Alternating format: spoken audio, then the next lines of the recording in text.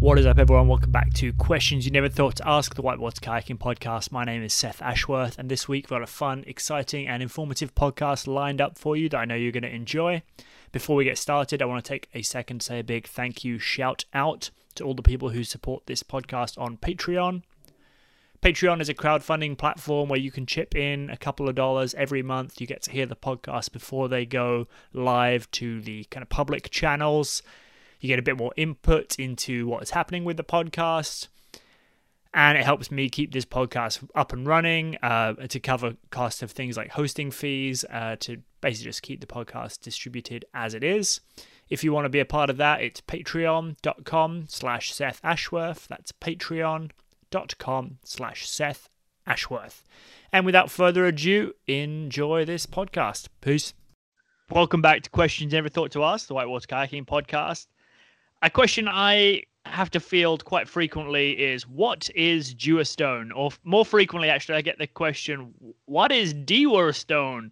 And it always makes me smile. And it's a company that I've been working with for a long time. And this week, I'm privileged enough to be speaking with the founder of the company, entrepreneur Rory Atton. Rory, welcome to the show.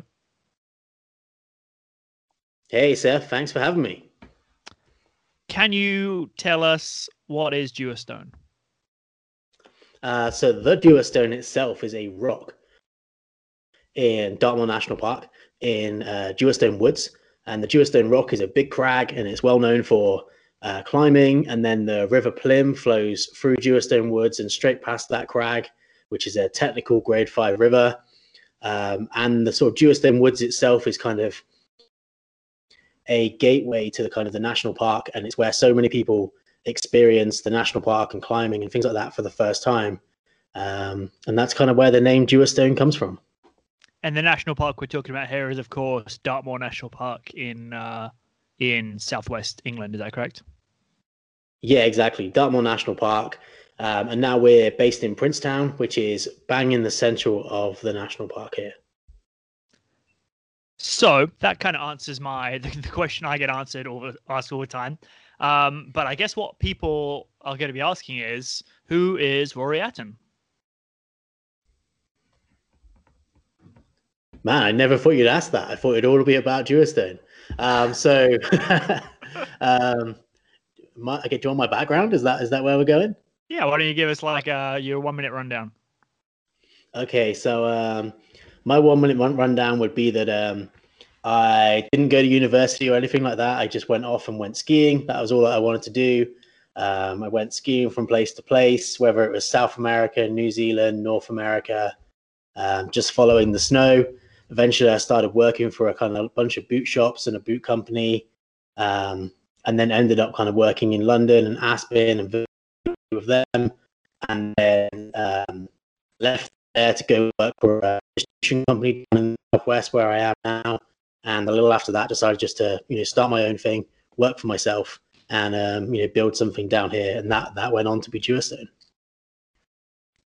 And when you started this company, how did you come to the idea that Dewar Stone would be the name of the? How did those two things meet together? Like, we've got what is Dewar Stone, we've got who is Rory Atton. How did one and the other combine?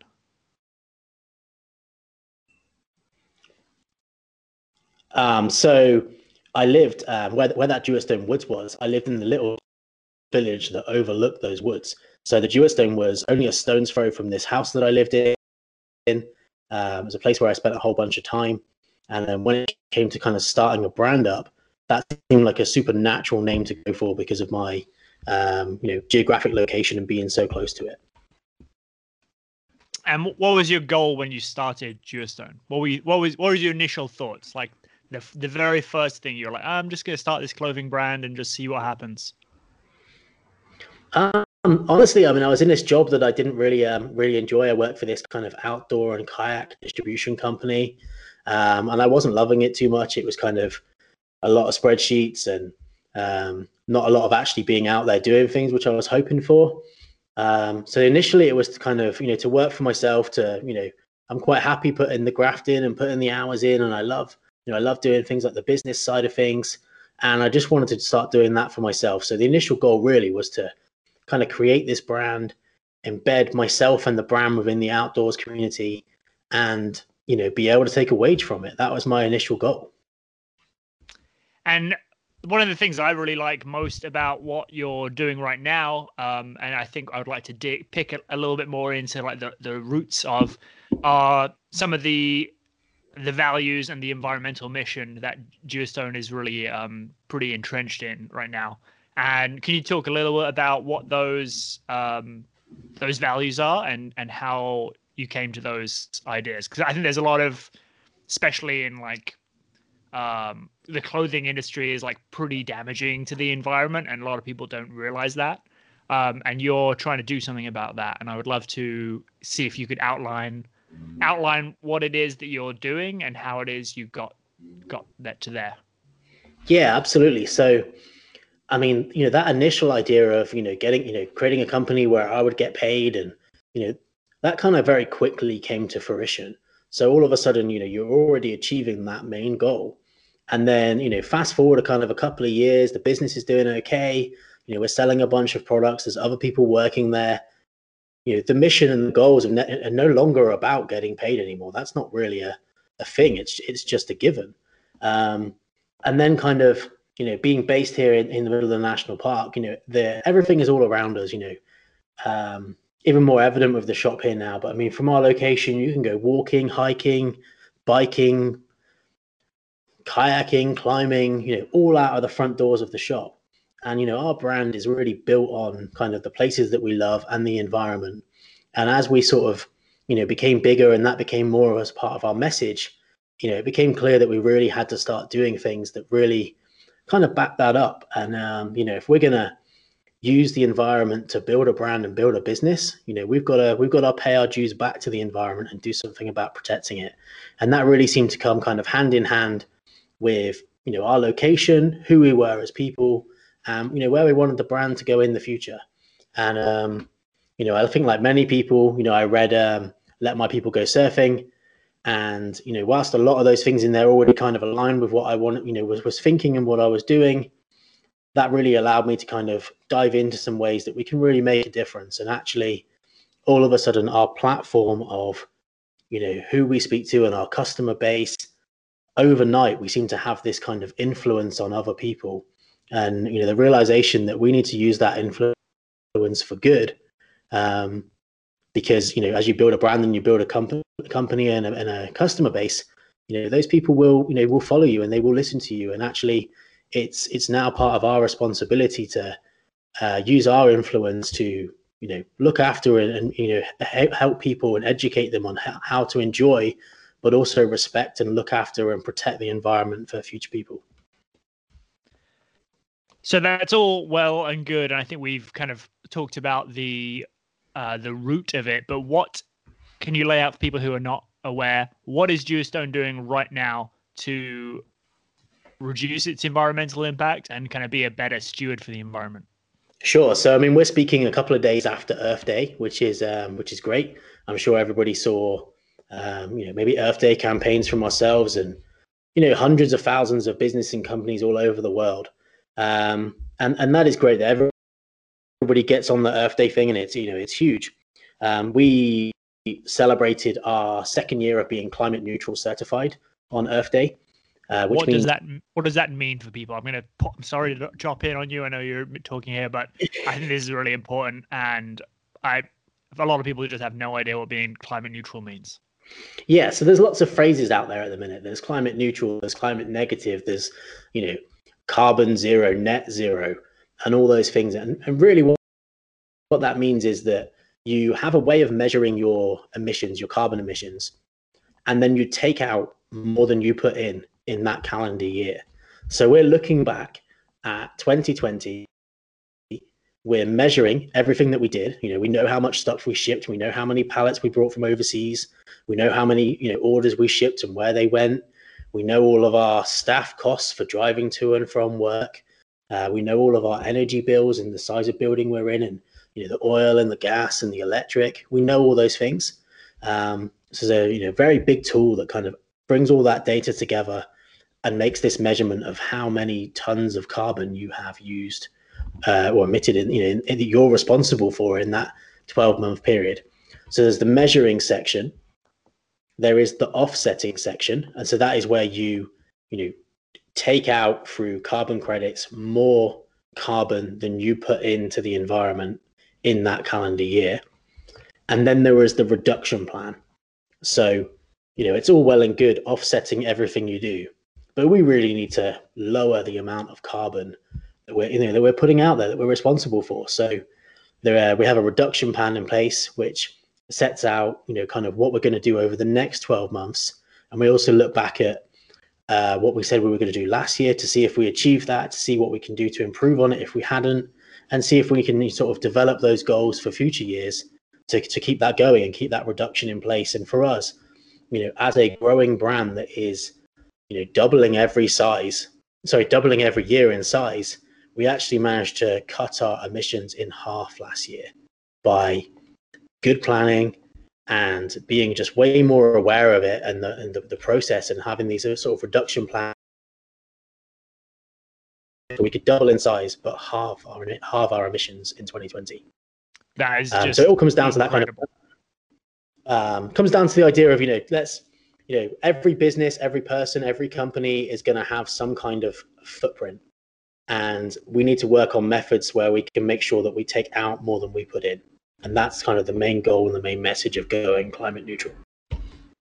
All right. Thank you very much for outlining that for people like me who are undereducated about what climate neutral means and all the, like you said, there's a lot of different words out there. I'm sorry I cut you off mid-answer for what are you doing right now? And we just talked about being climate neutral, but I know Geostone is doing a number of other good things for the environment as well as that. And I cut you off. So would you love to continue? Yeah. And just on that climate neutral thing, some amazing brands and companies just certified in kind of this year, and one of those was REI, and I think that's going to be absolutely huge for kind of the outdoor climate neutral movement, because all of a sudden you have this huge retailer that now has the power to push back on the brands and say, hey, we're certified climate neutral, why aren't you? And I think that's going to be a huge, over the next 12 months we're going to see a lot of the big brands having to scramble and get like that sorted, and we're going to lose this future date. People saying that they're going to be climate neutral by 2030 is rubbish. If they wanted to do it right now, they could absolutely do it right now. And I think someone like REI pushing back on those big brands is going to make that happen, which is awesome. Into sort of other things that we do, we're members of 1% for the Planet, which means that we give 1% of our yearly turnover, so 1% of our yearly sales, 1% of profit. We give that to environmental non-profits, including Save Our Rivers, the Gili Eco Trust, and Eden Reforestation. And really interestingly, through Eden Reforestation, we plant a tree for every product that we sell. And that's in addition to our carbon offsetting with climate neutral. So not only are we certified climate neutral, we also planted 25,000 trees last year in Indonesia with Eden Reforestation. Wait, so say that one more time. Say that one more time, just so I'm clear. For every single thing you sell, you plant one tree. Yes. So, and we do that in addition to our climate neutral certification. So that's 25,000 trees in 2020, above and beyond already being climate neutral certified. Just one more time. 25,000 trees in 1 year. 25,000 trees planted in Biak Island in Indonesia, mangrove trees that sequester carbon at 4 times the rate of the average tree. We chose Indonesia because we did a bit of manufacturing there. We're looking at moving some of our manufacturing there. And very excitingly, and I'm not sure if you even know this, we are opening a shop in Bali. Man, isn't Bali so great? Yeah, I mean, like the whole of Indonesia is super nice, but the whole of Indonesia is super nice, but man, Bali is nice. Yeah, so we're opening a shop in Gili Trawangan in the Gili Islands that sit just between Bali and Lombok, and that store should open in the next couple of months, which will be super nice. I'm still reeling from. I've got like a little notepad going here, and I wrote down 25,000, and then I underscored it, and I was like, I like, that's so many Yeah, trees. so many trees. And it, actually, as a business, we're not hands on with it, and we're be the first to say that it's not about us being hands on. One of the really interesting statistics that comes out of planting 25,000 trees is the amount of man days that we have essentially employed people in Indonesia to, grow, look after, and plant those trees.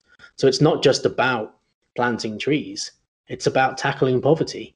It's about getting people in areas that need help to, into jobs, into work, into tree planting, into working in the nurseries.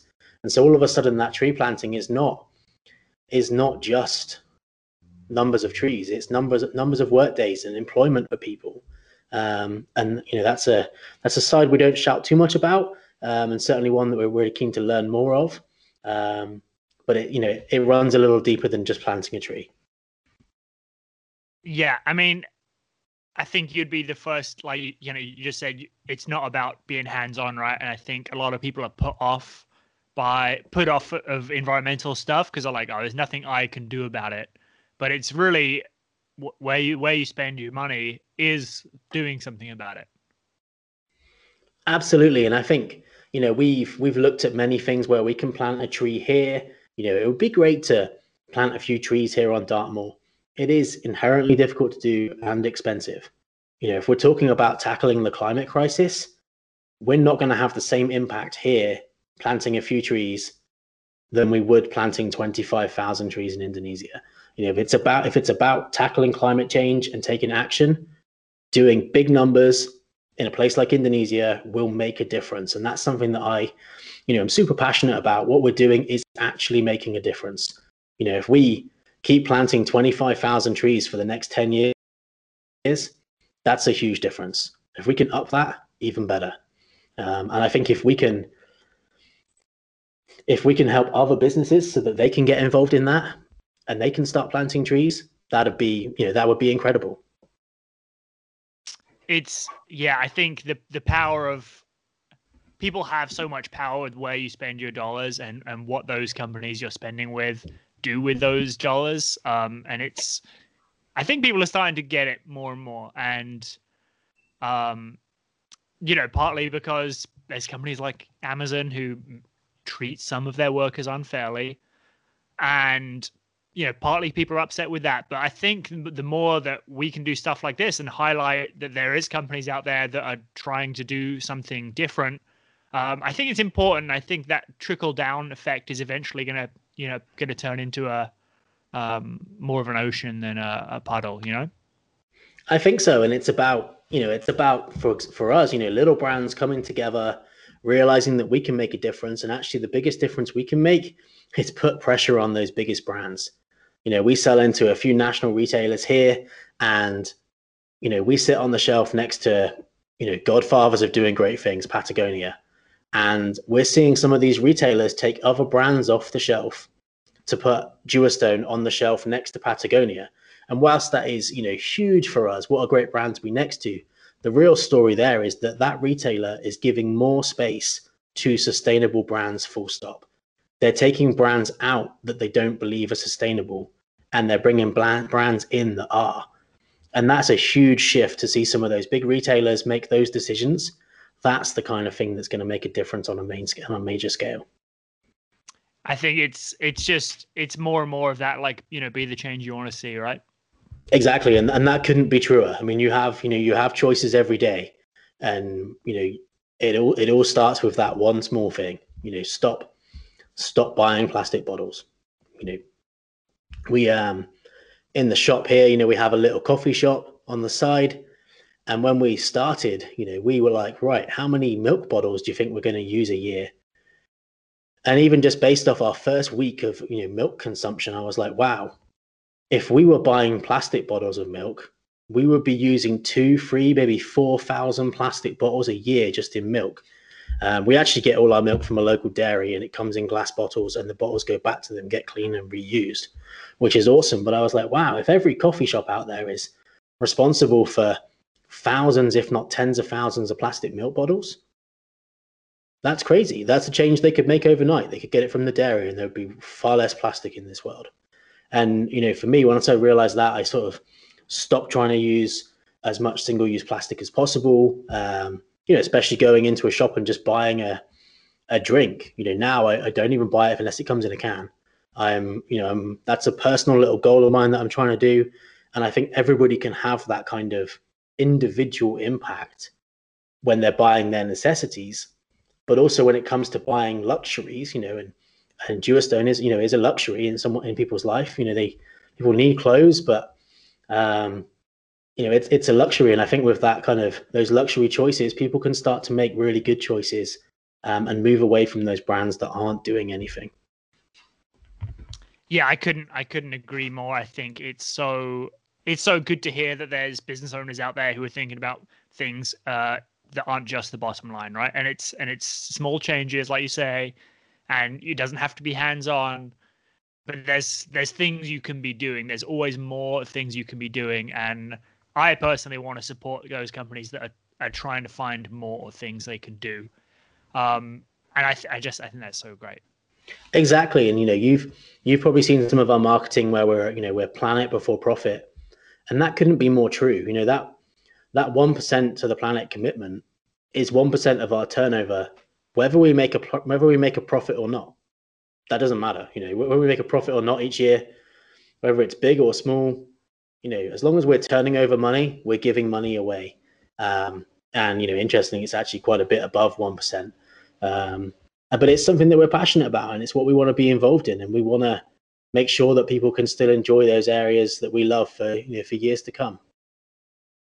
Yeah, it couldn't be truer. It couldn't feel truer in these times where everything feels upside down, and it often I find myself, I'm like, oh, everything is hopeless. I felt like that a lot in the last 18 months.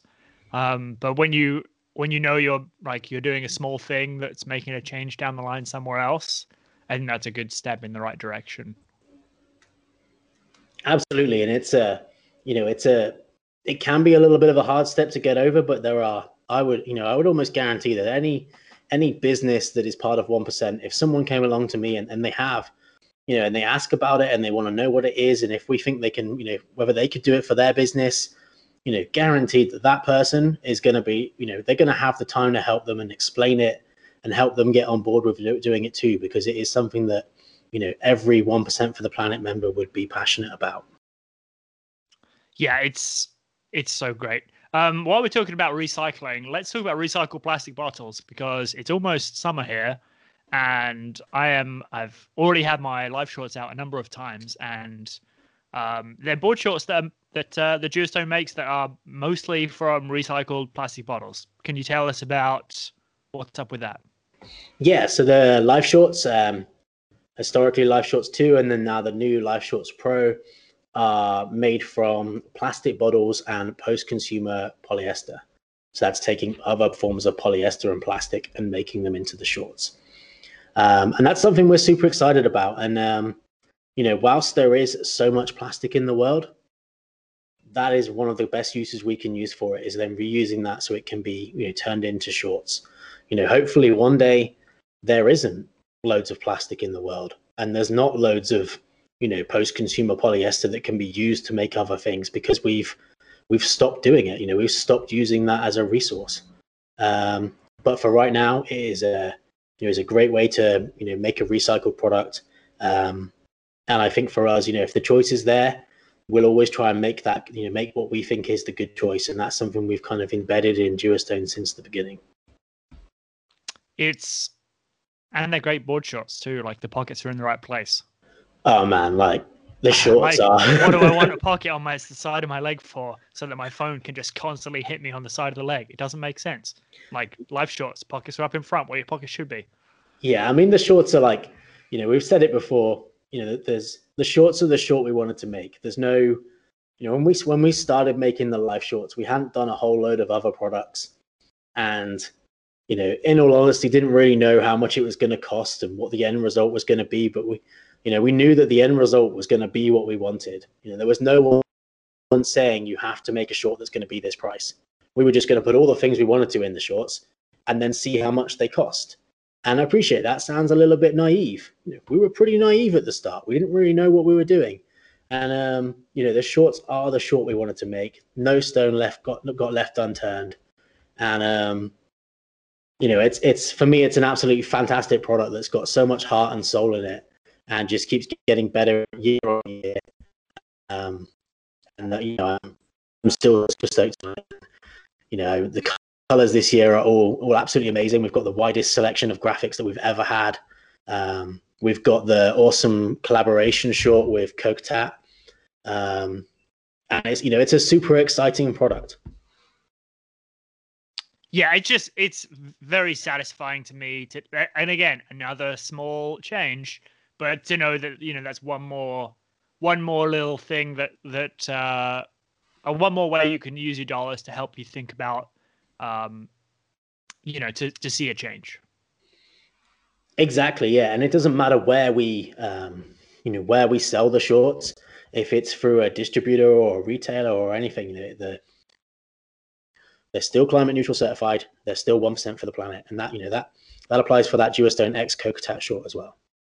Yeah. And it's just so great. Like it's so many small things, but when you add it all together, now you're suddenly looking at like, oh, this Duostone's actually has become a company that is actually doing something about the environment, not just saying we care about the environment. And it's so easy to say you care, but it's so hard to start making those actions. And once you get started, it's incredible to see how far you can come.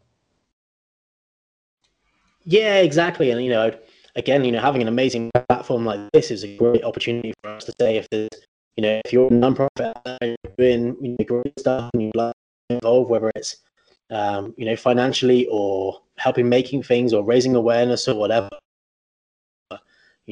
get in touch, reach out to us. We're excited to work with people and excited to try and, help make change, whether that's, here in the UK, Europe, in Indonesia or America or Canada, we're all about that. And, if we can help, we certainly will. And we kind of talked about your collaborative efforts with Kokatat a second ago, but something else you guys collaborate, or another charity you collaborate with quite frequently, is Save Our Rivers. Do you want to talk about that?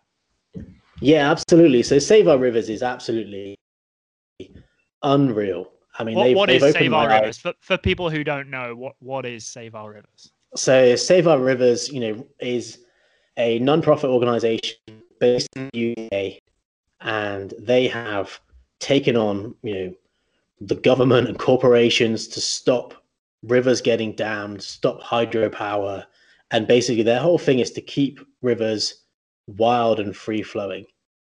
And they have had, huge success with what they're doing, both in terms of actually stopping projects happening and keeping those rivers flowing free, but also in helping other people. So, their big thing now is they, at the start they formed because they were saving the Conwy in Wales, and the Conwy is a great river, but interestingly, the Conwy is in Snowdonia National Park.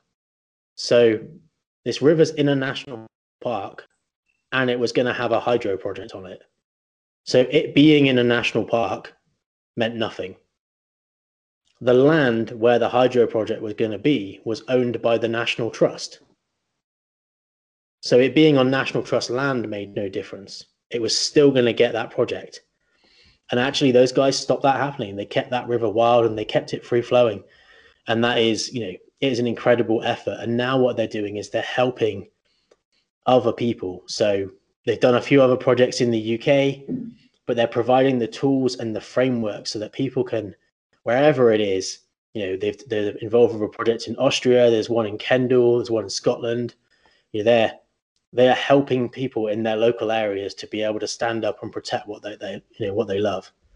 And it's quite a phenomenal movement, really. And how long have you guys been collaborating with them? A good couple of years now, and kind of like everything, it stems from having meeting up with them, having those shared views, and generally just having a few beers and becoming friends. Yeah, I mean, we're I can't speak highly enough of them. We've had a Save Our Rivers talks in the store. I watch whenever they do something online, I watch it. We've got a few exciting things in the pipeline for the future, but they just do it because they love it. And I think what it boiled down to is they realized they had to do something because no one else was doing anything. And then now they're taking, with the success they found, the methodology they've got with that to help other people do the same thing. And that's quite amazing. It's another aspect of someone else who's just trying to, be the change they want to see. Exactly. There's, what I love is there's no ulterior motive. There's no nothing. It's about keeping those rivers free flowing and nothing else. Yeah, it's so great. Rory, what else? Do we have anything else on the list you want to hit here? I've kind of hit all the things I wanted to hit, and I am hyped about it. I don't know. When we're going to go back to Uganda? Oh, one day. I think we have to. It's such a good place, such an amazing place, and another amazing river that sadly probably won't be there forever. I mean, already with that, like the way the dam situation is right now, it's it's not a great spot there, unfortunately. And I wish that last dam hadn't been finished. And from the sounds of it, from what I hear from people on the ground, it's that dam's not even running at full capacity. So like, what was the point? And yeah, Uganda is such an interesting. I think we're going to try to have Sam Ward on here at some point to talk about the situation in Uganda, because it's such an interesting minefield of like politics and backhand deals and dams that don't really produce any power and Chinese workers, and there's so many interesting facets to that story. On top of the community of amazing people that surround the river, and there's a lot of factors, I think, but I would love to have someone more educated than me to talk about it on the podcast in some kind of future episode. Yeah, I think that'd be awesome to get Sam on. And I think to sort of talk through the kind of like, not in a sense of what is left, but I mean, I've seen some of Sam's videos and there is still some incredible stuff happening on the Nile. And, amazing for that kind of good average plus boater. And still such an exciting destination to go to. Yeah, I think it's definitely still on the table as a destination to go kayaking. And I saw a video from Bartosz. Yeah, I saw one of his videos recently, and I was like, oh, like it still looks like it's pretty fun. And I don't know why I was surprised when I saw it, because it's not like they took all the whitewater away from it. They just took away some of my favorite parts. But it's not like they took all the whitewater away. It's like there's still a bunch of fun whitewater there. So I don't know why I was so shocked when I saw it, but it did look fun. Exactly. And I think, I think you spoke about this on the other podcasts I listened to, in that, there's the element of like going out there and running the biggest water or surfing the biggest waves and being at the complete top of your game. But there's also everything else that comes with a trip: the adventure, the people, the culture, where you stay, who you go with. And, out of all the boxes that can get ticked, the Uganda still has that in abundance. Yeah, absolutely. I think I think I was talking to Shannon about that. It's not always just the kayaking you're doing, it's all the other things that go with it. And you're absolutely right. There's still all the other things that go with it, on top of some really good kayaking out there, on the White Nile. And I'm going to try and get Sam Ward. I'm making a note on my notes here, to get Sam Ward on the old podcast at some point, hopefully. That's what I'm going to do. Making notes. Rory, where can people find out more about Duostone, if they're on the internet or social media? Duostone.com, Instagram @Duostone, Facebook @Duostone. But I think, like everybody now, we're certainly more active on Instagram. And I can be reached on rory@duostone.com by email. So if you're a non-profit or a charity or a small business and you're looking for help or advice on how to be 1% or just how to be a little bit better for the planet, or some advice or anything really, Rory's your man. This has been Questions You Never Thought to Ask, the Whitewater Kayaking Podcast, and we will see you in the future. Peace.